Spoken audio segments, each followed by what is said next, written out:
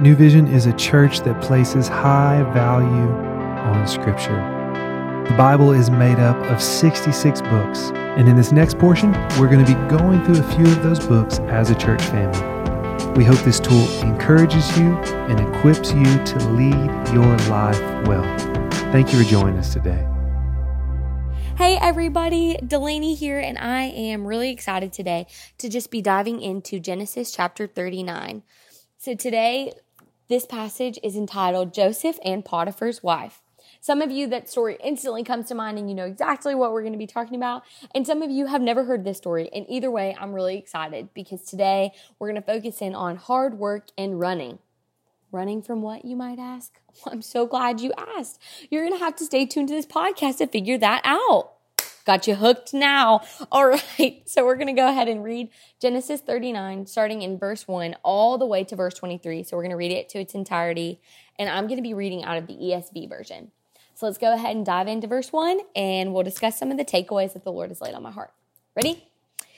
Now Joseph had been brought down to Egypt, and Potiphar, an officer of Pharaoh, the captain of the guard, an Egyptian, had bought him from the Ishmaelites who had brought him down there. The Lord was with Joseph, and he became a successful man, and he was in the house of his Egyptian master. His master saw that the Lord was with him, and that the Lord caused all that he did to succeed in his hands. So Joseph found favor in his sight and attended to him, and he made him overseer of his house and put him in charge of all that he had. From the time that he made him overseer in the house and over all the land and all that he had, the Lord blessed the Egyptian's house for Joseph's sake. The blessing of the Lord was on all that he had in house and field, and he left all that he had in Joseph's charge. Because of him, he had no concern about anything but the food he ate. Now Joseph was handsome in appearance and in form, and after a time his master's wife cast her eyes on Joseph and said, "Lie with me." But he refused and said to his master's wife, "Behold, because of me my master has no concern about anything in the house, and he has put everything that he has in my charge. He is not greater in this house than I am, nor has he kept anything back from me except you, because you are his wife. How then can I do this great wickedness and sin against God?" And as she spoke to Joseph day after day, he would not listen to her, to lie beside her, or to be with her. But one day, when he went into the house to do his work, and none of the men of the house were in this house, she caught him by his garment and said, "Lie with me."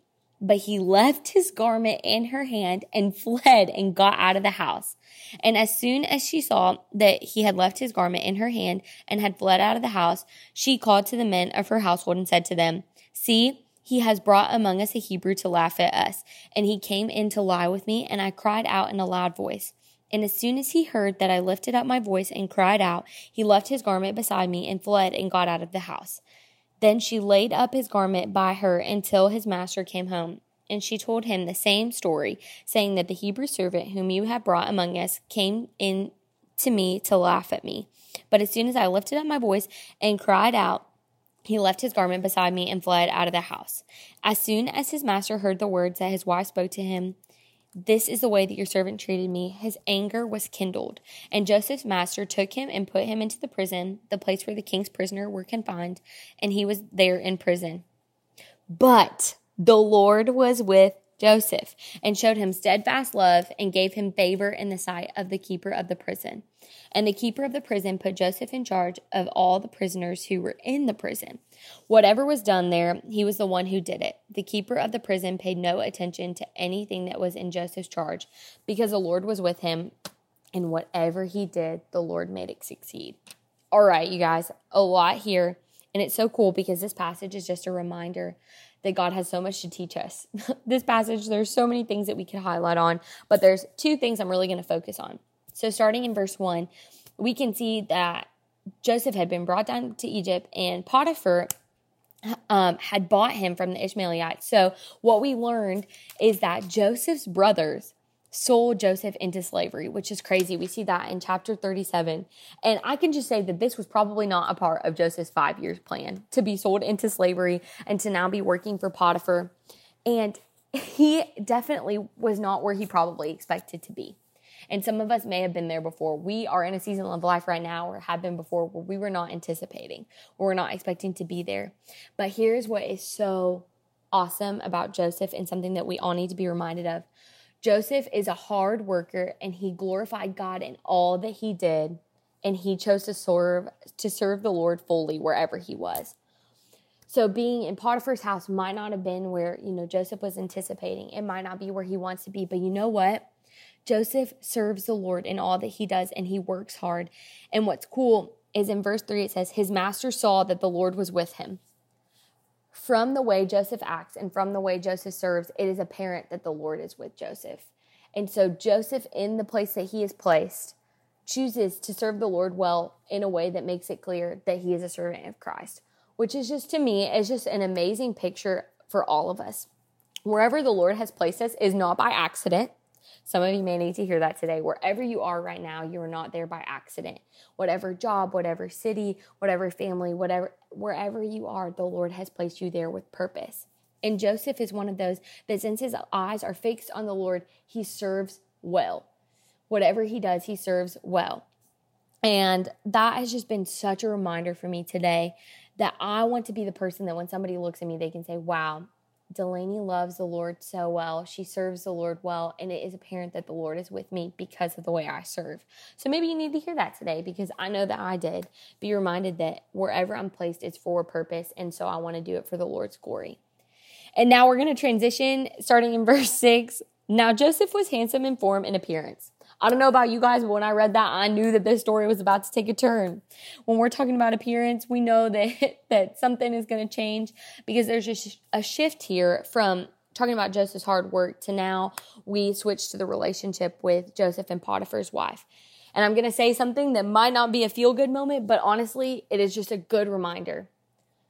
Just because you are walking with the Lord does not mean that temptation won't come your way.